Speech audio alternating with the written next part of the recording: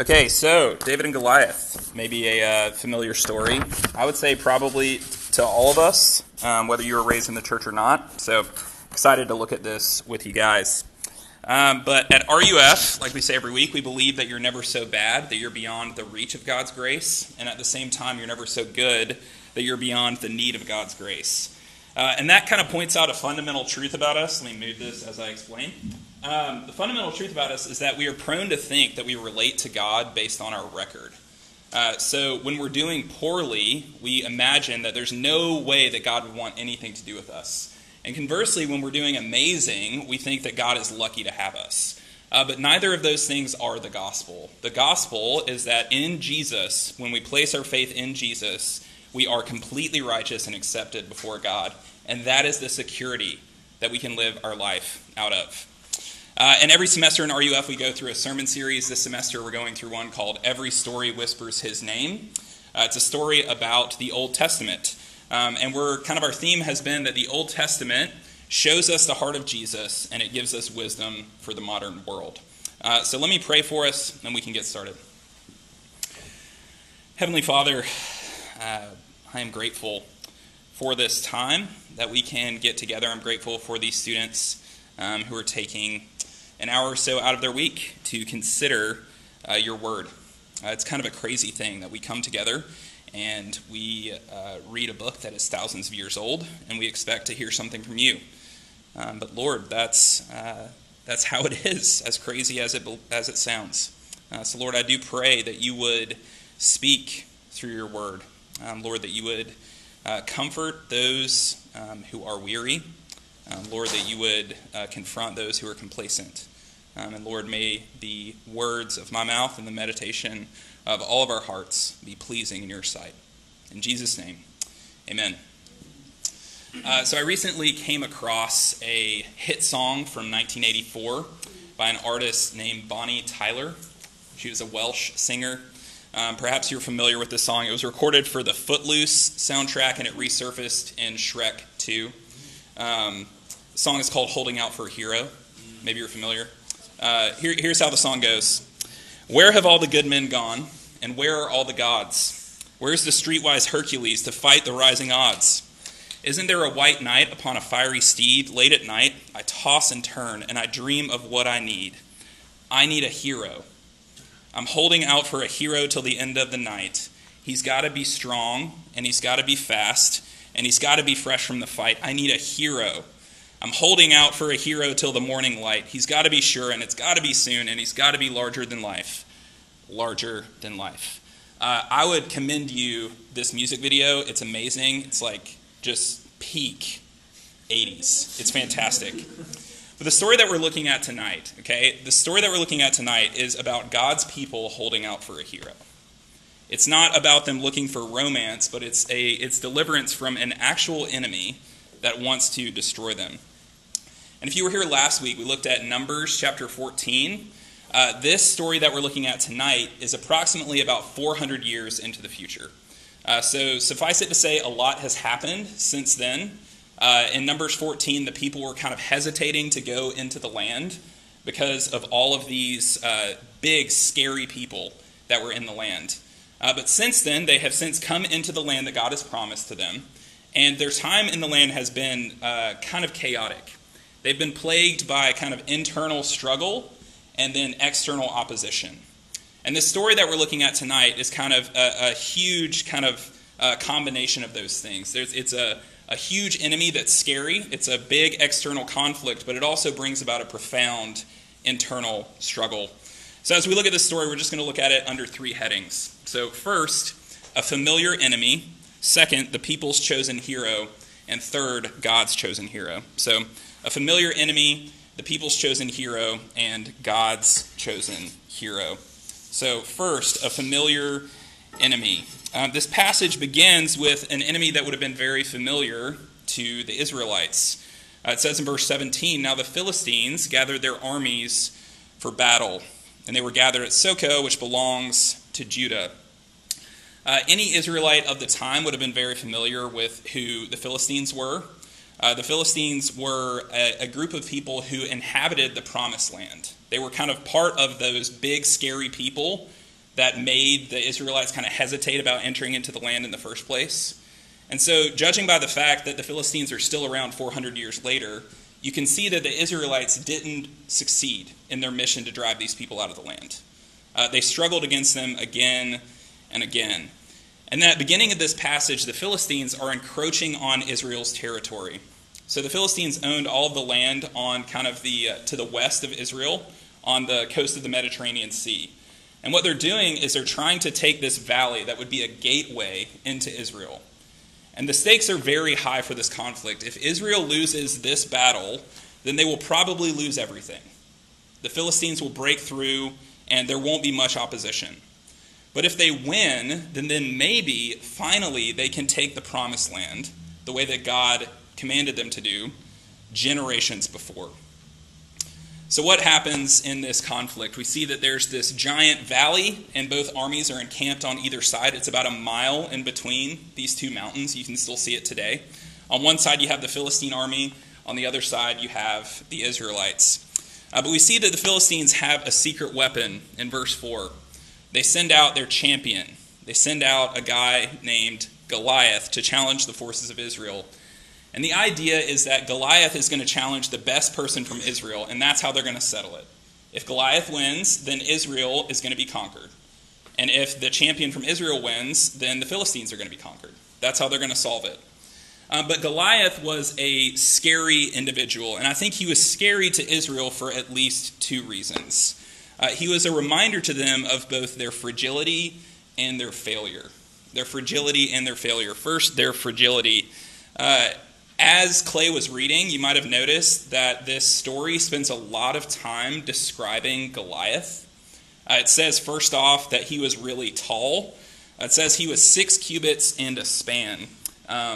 Naturally, you know what that means, because we definitely use that all the time. 6 cubits and a span, scholars kind of have gone back and forth on what that means, but we can be certain that it's somewhere between 6'9" and 9'9". And there are attested accounts of people being that actual size throughout human history. So this is not some fantastic thing that the Bible made up. This is an actual large, scary person that we're dealing with here. So he's a tall man. But then it goes on and it talks about his outfit, his fit, if you will. He's got, did I sound really cool there? Or really lame? That's what it was. Yeah. Thomas is trying way too hard. All right.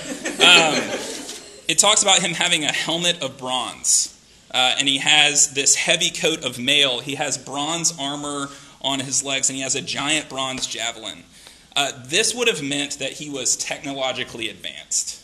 Not only is he huge, but his nation has figured out a way to make all of this intricate armor that will keep him safe. And when the Israelites look at a man like Goliath stepping out, it would be a painful reminder to them of the fact that they can do nothing against a person like this.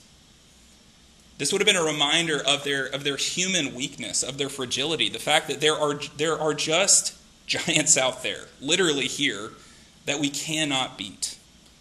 So Goliath would have been a reminder of their fragility, but I think second, he would have been a reminder of their failure. Remember, the Israelites were given this land. They were promised this land by God, and they were told that they were going to have to drive out the inhabitants of it. But they didn't do it. As you can see, we have this Philistine champion here who is confronting them. So when they look out at this Philistine, not only are they intimidated by his looks, he serves as a vivid reminder of the fact that they did not believe God when they were supposed to. When they look at Goliath, he's not only a giant, but in a sense, he's a giant of their own making. It's their fault that he's there. See, Goliath presses in on their weakness. Of course he's scary, but he reveals something about the spiritual state of God's people. He reveals their weakness, their fragility, and their failure. And so, of course, he's scary when you're reading this, but the author, I think, draws attention to this in his description of Goliath. There's a lot more going on when you read it a little bit closer. So let me nerd out on this for a little bit, because this is really exciting to me. So the word, you might have noticed the word bronze is used 4 times in verses 4 and 5. So that is 22 words in the original language, 4 of which are bronze.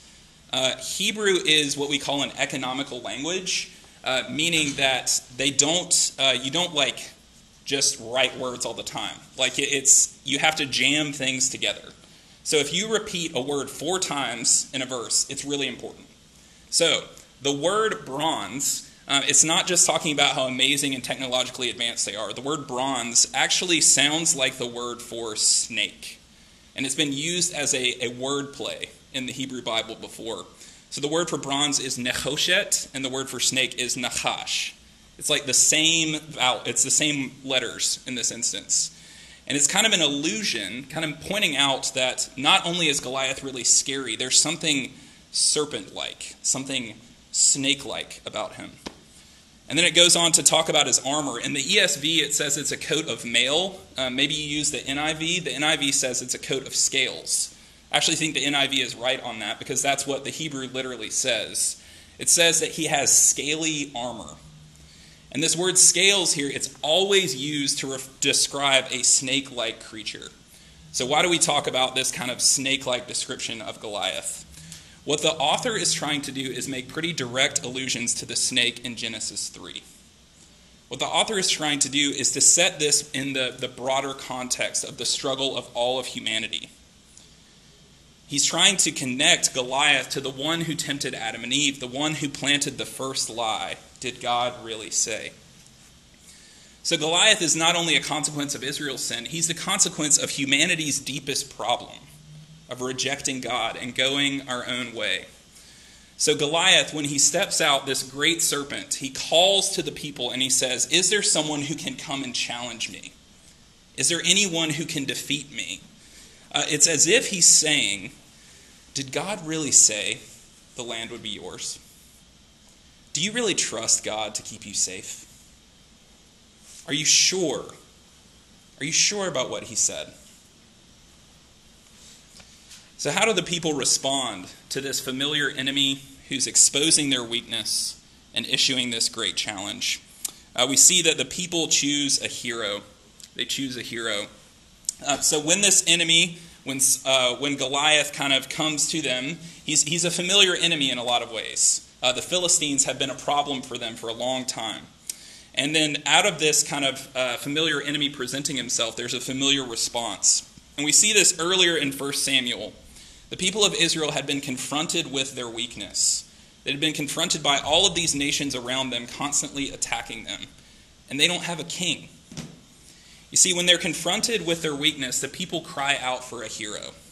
They cry out for a king. And what they're doing, the way that the author portrays it, this is a bad thing. It's a bad thing that they wanted a king because they already have a king. They already have the Lord. So when they're faced with their weakness, the people choose to cover their shame with a king that's going to keep them safe. Essentially what they're doing is they're hiding from God rather than trusting him to provide for them. And the man that they choose is Saul. And Saul, if you're unfamiliar with the Old Testament, Saul is a pretty popular character. But suffice it to say, he's exactly the type of man who a people who are deeply afraid, who are deeply terrified of their own fragility and failure, it's the exact type of person that they would choose. He's like the stereotypical king. He's wealthy. He's handsome.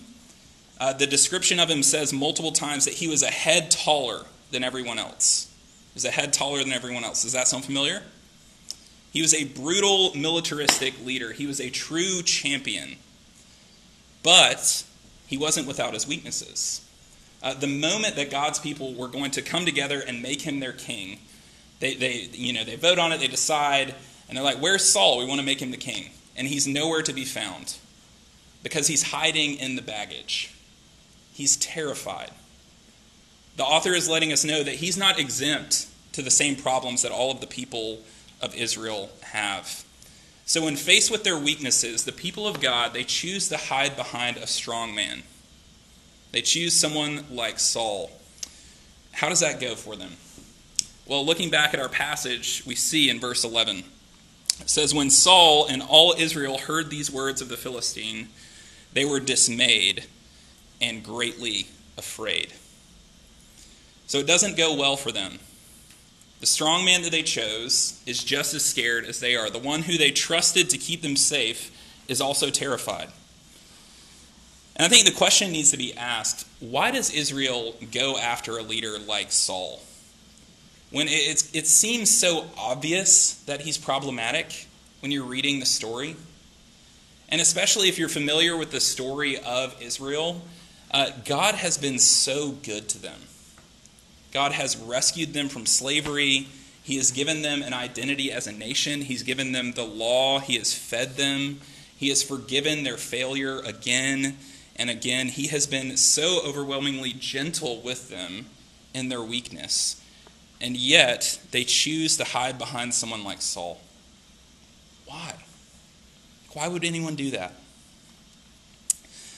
So last September, I ran in a relay race called the Market to Market. Anyone familiar with that? So for those of you who aren't, it's a relay race from the Old Market in Omaha to the Haymarket in Lincoln. So it's 76 miles. I did not run the whole thing by myself. You get together with a team of people. I was on a team of 8, and I was assigned kind of 2 legs on this race. So I was assigned a 3-mile leg and a 4-mile leg. And I've done a decent amount of running before. I've run a couple of half marathons, so I was like kind of familiar with running. And so when I was asked, I was like, sure, I'll do it. But I knew I was in for something different. When I was signing up, it asked me to like estimate my mile time and to say like how fast I was going to run. So when I saw that, of course, I was like, well, I don't want to put like my actual time. Like I want to put a little bit faster, right? And you know, it's a short time. Like it's a 3-miler and a 4-miler. It's not like 13 miles like I've run before. Of course, I can probably run faster. And I was thinking that, you know, probably the adrenaline, the fact that it's a short run, and it was a little ways off, I could probably train and get faster by then. So I put a time that was about a minute under my normal mile time on there. And so, it gets worse. So life happened. It's this crazy thing. When you have a baby, it's really hard to like keep up a schedule. I don't want to blame everything on Louise, but it is her fault. And so, you know, the race came regardless of the fact that I hadn't trained nearly as much as I wanted to. And so I was sitting there thinking, you know, about to run my leg. I'm getting in a car with all of my teammates. Everybody's excited. And I don't want to let my teammates down. Like I've quoted myself as running a certain time, and I want to stick to it. And I don't want them to see me as weak. I want to be seen as a person who is strong, as a person who is accomplished, as a person who does what he says he's going to do. So how did I respond? My first leg was the 3-miler, and I ran it an average of 2 minutes under my normal mile time, which I'm not telling this story as a flex. Trust me, that will become apparent very soon. So I ran these 3 miles a lot faster than I normally do. Things were going well. I'm handing the baton thing off, and as soon as I hand it off, like I get this crazy tunnel vision, and things like start moving. And I'm walking, and my head starts spinning. I'm super lightheaded and like a little bit dehydrated. And I'm like, what is even happening right now? And as I'm walking past the kind of the handoff area where there's tons of people gathered, there's a little area right off the path. And it just becomes clear to me, yes, I'm definitely going to throw up right now. And so I, decide to walk a little ways past people. It felt like a ways past them, but it was really, in actuality, only about like 20 feet. So everybody knew what was happening. And so I proceed to go right off the relay race track and just like barfed my guts out for like a solid 5 minutes. And I'm not like a quiet throw up guy. Like it's loud, like you know it's happening. And so, yeah, I threw up. And even worse than that, I threw up so violently that I actually pulled 2 muscles in my back. It was just, the pain was real. And so I still had to run this 4-mile leg. And it was the most excruciating 4 miles of my life. Like I would have to run and stop and like lift my hands above my head and try and run. It was brutal. Okay, why do I tell this story? I think we see this same dynamic with the Israelites, and I think we feel the same dynamic in our lives. When we're faced with our weakness, we find it much easier to project strength and muscle through it than to be honest, than to be upfront. Something about our weakness just terrifies us. Something about admitting our human fragility, something about admitting our failure and sin, it terrifies us to the point that we'd rather do crazy things like try and run way faster than we've ever done before, rather than just admit, maybe I shouldn't do that. Maybe I didn't prepare enough. I think this is why we respond when someone asks how we're doing, like it's a gut response. I'm doing great, even if we're like literally dying inside. I think this is why we spend so much time crafting an image on social media, even though we know deep down, that's not who I really am. My life's not that put together. I think this is why we kill ourselves to get good grades at the expense of our relational health, at the expense of our emotional health, even at the expense of our physical health. I think this is why we can't say no to anything. We just have to keep doing things again and again. This is why when we're confronted with our sin, we decide that we want to white knuckle through it or deny it. You see, it's much easier to project strength than it is to acknowledge our weakness. But the reality is, you can't outrun your weakness, as I learned literally.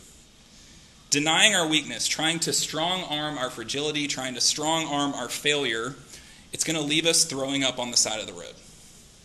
It's going to happen. Just like the chosen hero of Israel failed them, the same dynamic happens in our lives when we deny our weakness and try to project strength.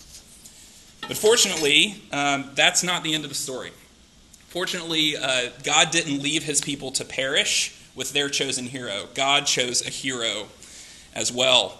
If you would, look with me to verse 32.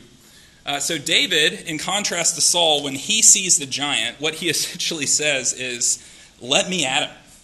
Like, let me at him. You imagine someone's trying to hold him back. Like David, this young, small man, sees this giant, and he's like, who is this guy to defy God? How dare he? And the entire army is cowering there. They're afraid of Goliath, and David wants to run straight towards him.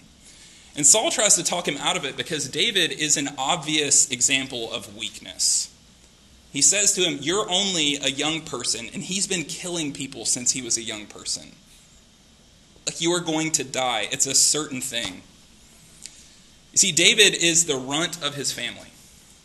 He's the youngest boy. He was left behind when his older brothers went off to war.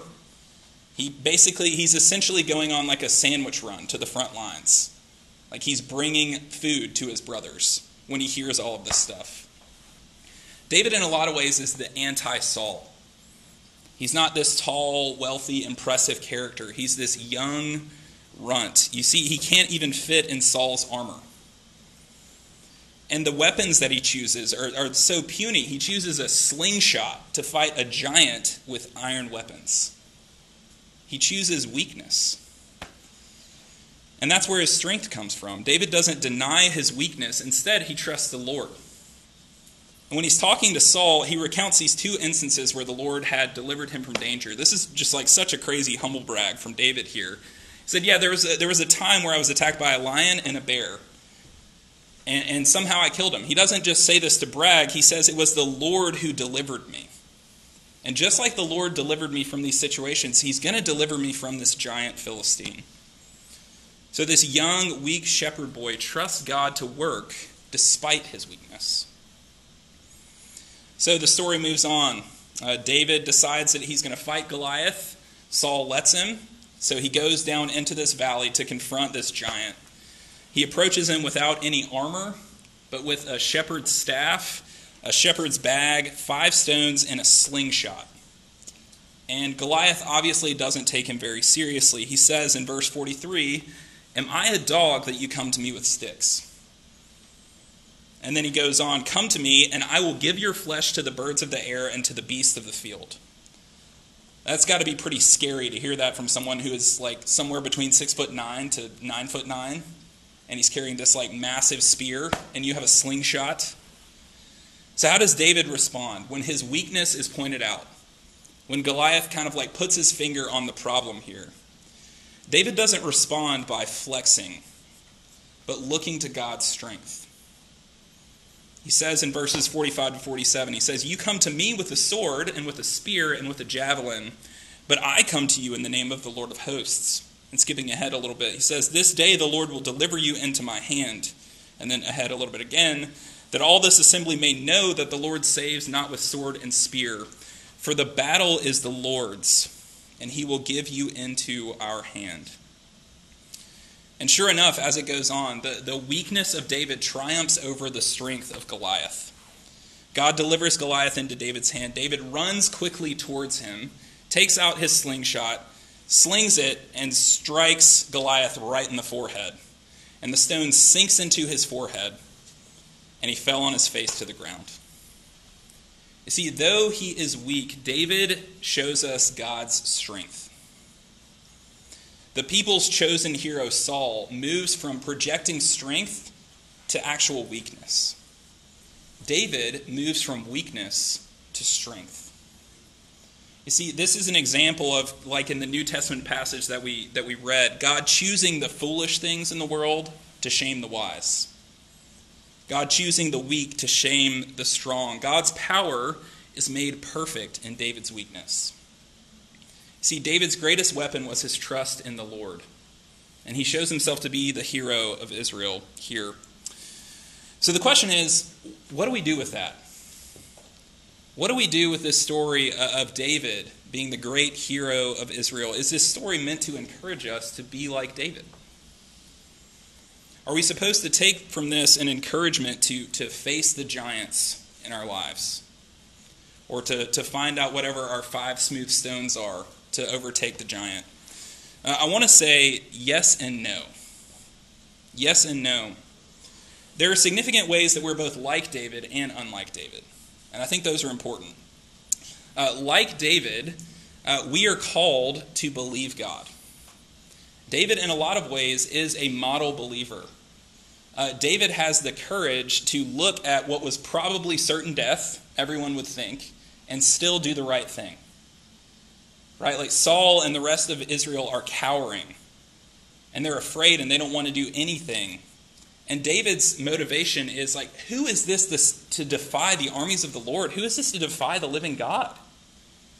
He's a believer. He's a model believer for us. We are called to acknowledge our weakness and to look to God's strength, just like David.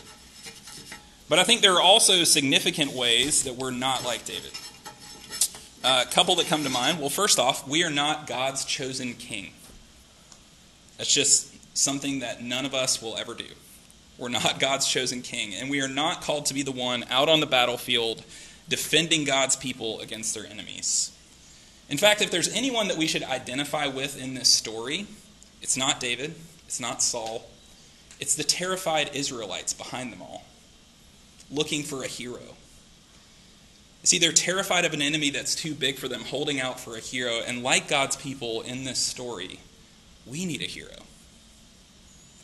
We need someone to step into the valley and to defeat the giant that faces us, the giant of our own creation, the giant that was created when we rejected God, the giant of sin, the giant of death, hell, and sadness. See, we need a hero like David who comes in weakness but trusts in God's strength.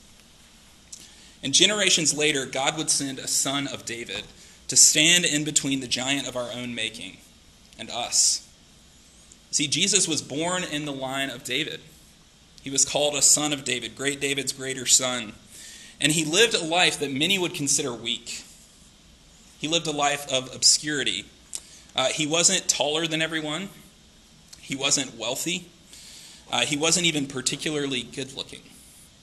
And yet, he went into the valley to defeat something much scarier than an armored giant. See, Jesus went into the valley to defeat the devil himself.